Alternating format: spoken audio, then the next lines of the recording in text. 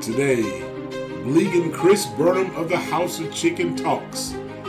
Parenting as a girl dad. What is a Blegan? Building a strong team and having a strong faith. This and more in part 1 of Created by the Creator to Create. And now, part 1 of Created by the Creator to Create with Chris Burnham. All right, thank you for joining us on the podcast, Pastor JD03. Of course, I'm Johnny Ogletree III, and I am excited about another conversation. Y'all know I enjoy excellent conversations, and God has placed me in a circle of wisdom that is simply amazing. I have been blessed to be attached to and have grown up with some people that are simply amazing, that have gifts and talents, wisdom and insight that are beneficial to me. People that I know and love, and when I'm in town or in their presence, I am just a sponge, literally asking question after question, trying to soak up as much wisdom as I can. And today will be none different because I have with me today one of my friends, Chris Burnham. Mr. Burnham, holla at your boy, man. What's up? Yo, that intro was fresh, man. I feel like I'm on like Meet the Press or something like special. I feel like I should have worn something different. Y'all should have put on a suit or something. But, you know, man, thanks for having me, bro. I appreciate you. Man, you know I love you, man. We grown up together and have experienced some of every bit of life circumstances. And I guess we can start off right now because what's crazy is every time we get together, it's just amazing that God has blessed us to be husbands and fathers, man. Give me the update on the family. What's going on with the fam? So, you know, I'm a girl dad. I got 3 daughters, 3 beautiful. They're teenagers now, man. So I got soon to be 17-year-old. I got a 16-year-old and a 15-year-old. You know, they are amazing. They all go to School of Arts. Amara is into dance. Leah and Chanel are into acting, singing also, just like their mother. Jay Burnham, wifey, she's into singing. Now she does real estate. So even got a girl dog. So everybody is female around me. I'm just a dude that's kind of chilling. And what's ironic about that is, you know, society places like labels on us, or we're supposed to be doing certain things, and I'm the one who cooks. Hey. So it's kind of crazy and ironic. But yeah, man, just blessed, man. Blessed to have them in my life, and they keep me straight. And that was a long journey because, bruh. Boy, do I know. But let's go ahead and start there. You mentioned something that I got to speak to one of my friends, Demetrius, about. Now, he is a guy dad who just finally had his first daughter. He has 2 boys, and now he has a girl. But one of the things that he talked about was a challenge for him was being in today's time and not forcing certain roles on his sons and saying, hey, you have to play football, you have to play basketball, you have to, you know, dress like this, you know. So what is it like having girls and say, you know what, I know that there are these boundaries that have been put out there, but let's break these bad boys and let me help you find you.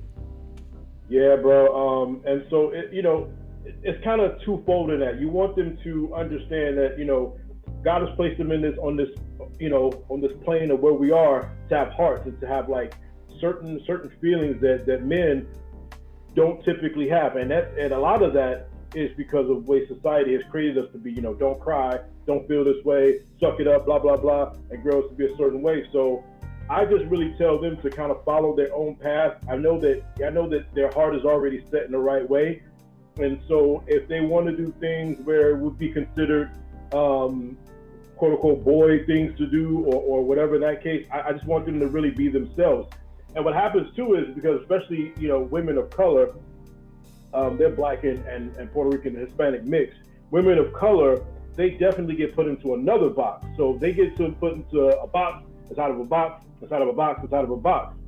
And then when they get out of that box, a lot of the ways I was raised and the way kind of we were raised, some people may look at that and be like, well, that's not the way God wants you to be. But it's like, you know, they need to develop into who they are and do certain things. And if they don't really focus on what they've been called to do, they're going to miss out on so many blessings. So that's how it is with me. I'm just trying to, you know, use the lessons that I've learned, use the lessons that I've learned dealing with other women growing up, and whether they're being a family or women that I've dated or come in contact with. And I just want them to be themselves, man, because you when you miss out on this time, you don't get this time back. Yeah. Well, they could not have a better father, because one of the things that we know that you have been is a trendsetter.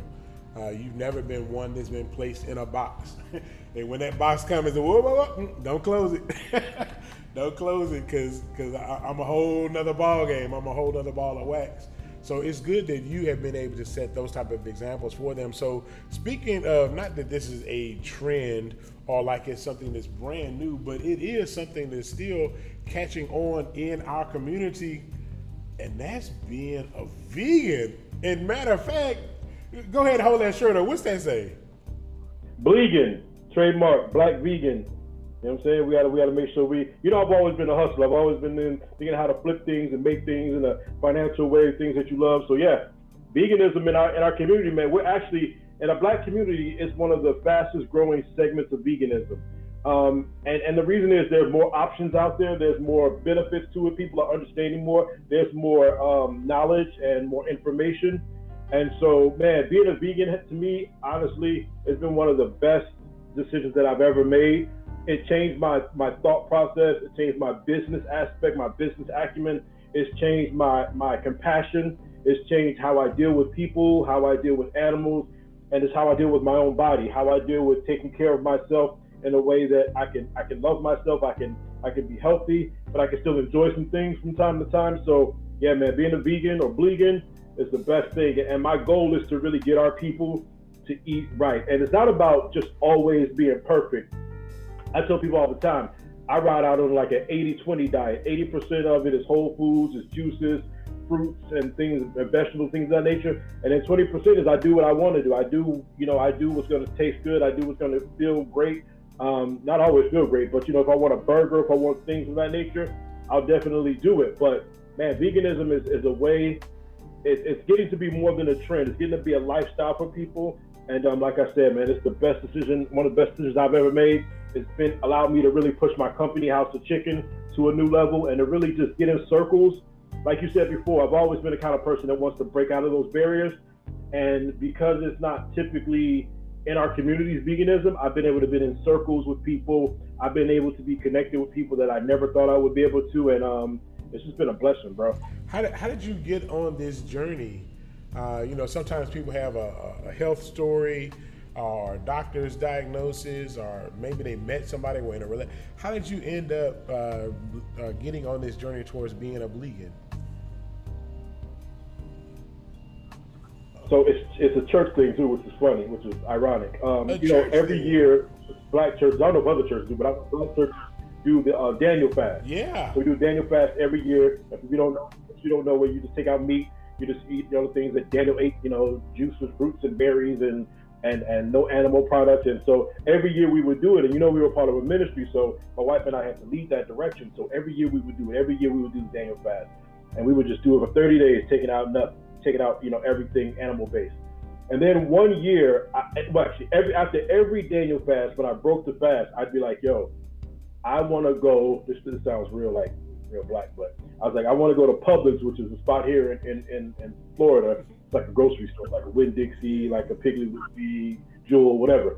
So I was like, I go there and I get a bucket of fried chicken and some Hawaiian rolls and hot sauce, and I eat that when I break every fast. You're supposed to go slowly, but I've never done things slowly. I'm always been crazy. So I was just jumping in. So I promise you, I would take off. I'd have like just a tank top, one of those, one of those tank tops, and I'd just be like, yo, don't nobody talk to me. I put out all the chicken, I busted out. So every year I would do that. Then one year I did it and I was ready. I put everything on. I bit inside the chicken, and the chicken was raw. It was a breast. It was, daddies get the breast, and it was raw.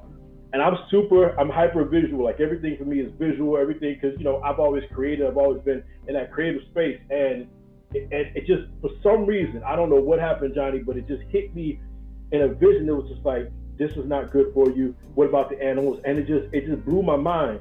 From that point on, I started to do all this research. I started to dig into it, do research.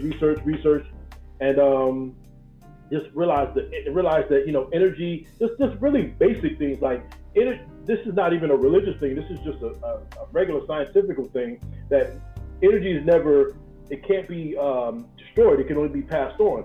And I would see the harm that these animals would go through, and I'm like, dang, I'm putting that in my body. I don't really want to go through that. At that point, I gained, you know, several pounds, and I wasn't feeling great.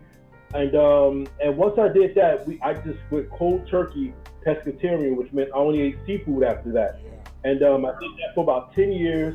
Then kept doing research, and then at one point I was like, you know what? I don't even want seafood anymore. That was the hardest thing for me to give up. Typically for people, it's dairy and it's cheese. For me, it was seafood. And so once I did that, I was like, yo, there's no food for our people. I would have to search so much to get just basic like soul food and good food. This is before everything was popping. This is 2017. And I started to create the dishes that I wanted, the dishes that I loved, you know, and our main dish was chili. So I would do that. I would go to different things, and then I would start to sell it. Like I was at my job, my corporate job, selling plates of chili during my lunch. Like always think outside the box. And then I got to a point where I was not happy at my job. I just wasn't happy. 2017, came home and told wife, I'm like, I'm just not happy there. I just can't do anymore. I've already been in management. I've done so many things, been in sales, just not happy. And she's like, well, why don't you leave and go do the whole, you know, vegan thing? I did it. And since that point, I haven't looked back, and I transitioned from being a chef to being a culinary creator is what I call it. And now we create our House of Chicken plant-based protein, which is the bone. Man, you have had quite a journey. And I know as an entrepreneur, you find yourself having to have a lot of faith.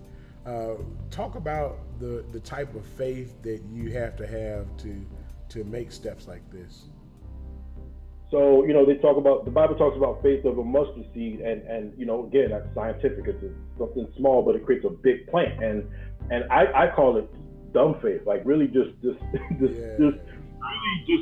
it's not even a logical thing. It can't be logical. Like if you're an entrepreneur, whatever your beliefs are, you have to understand it's not logical. It's not something that you go ABC, and I mean, you have things that you learn, and you learn lessons, and you learn skills, and you learn other entrepreneurs, and you get mentored. But just that first initial jump or that first initial leap, it's just not logical.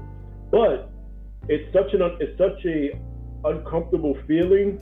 It's such a feeling of like whatever you're doing and for someone else every day, and they're telling you what to do, and they're making you do things, and you're just not even making you do things because you make that choice yourself. But it's just an uncomfortable feeling, and the feeling is so uncomfortable that at one point you just can't do it anymore. And so the faith is huge. And so not only do you have to have the faith, you have to have the team. You have to have the team, and my family always believed in the things that I wanted to do. So, you know, the faith along with the team allowed me just to be in a better position. And to be honest with you, if I could do it all over again, I would honestly be working like a regular 9 to 5 and then get off and then do the business. I wouldn't jump directly into it. Only fools do stuff like that, and I guess I'm a fool. You are a man of faith, and have always been a man of faith. And I love that about you, because when you see something, you put your whole self into it, and that's what is making what you're doing so special. I think people can sense that. You know, it's like, this is not some guy, this is not a hobby for him. He's literally putting his entire soul into every creation, right? So, I watched one of the videos earlier. Actually, it was the last video that you just put out, where you were working with the girls and cooking the 4 different types of chicken, showing different ways you can prepare it. And it was evident to me watching. It was like, man, this is not something that just kind of like, hey, let's do this real quick. Like, he literally spent a lot of time working on the seasoning and the sauces. So talk about that process of creation. What is that like for you? And then what is it like taking something from, you know, you kind of tasting like, and then tasting it again, like, and then you like it. And then what is it like seeing that first look on that person's face where they like, okay, I like what you created? Use the hashtag JDO3 podcast to join this discussion. Next week, Bleegan Chris Burnham talks creativity, failure, and momentum. Join this discussion by using the hashtag JDO3 podcast. Contact culinary creator Chris Burnham at House of Chicken or use the hashtag Bleegan.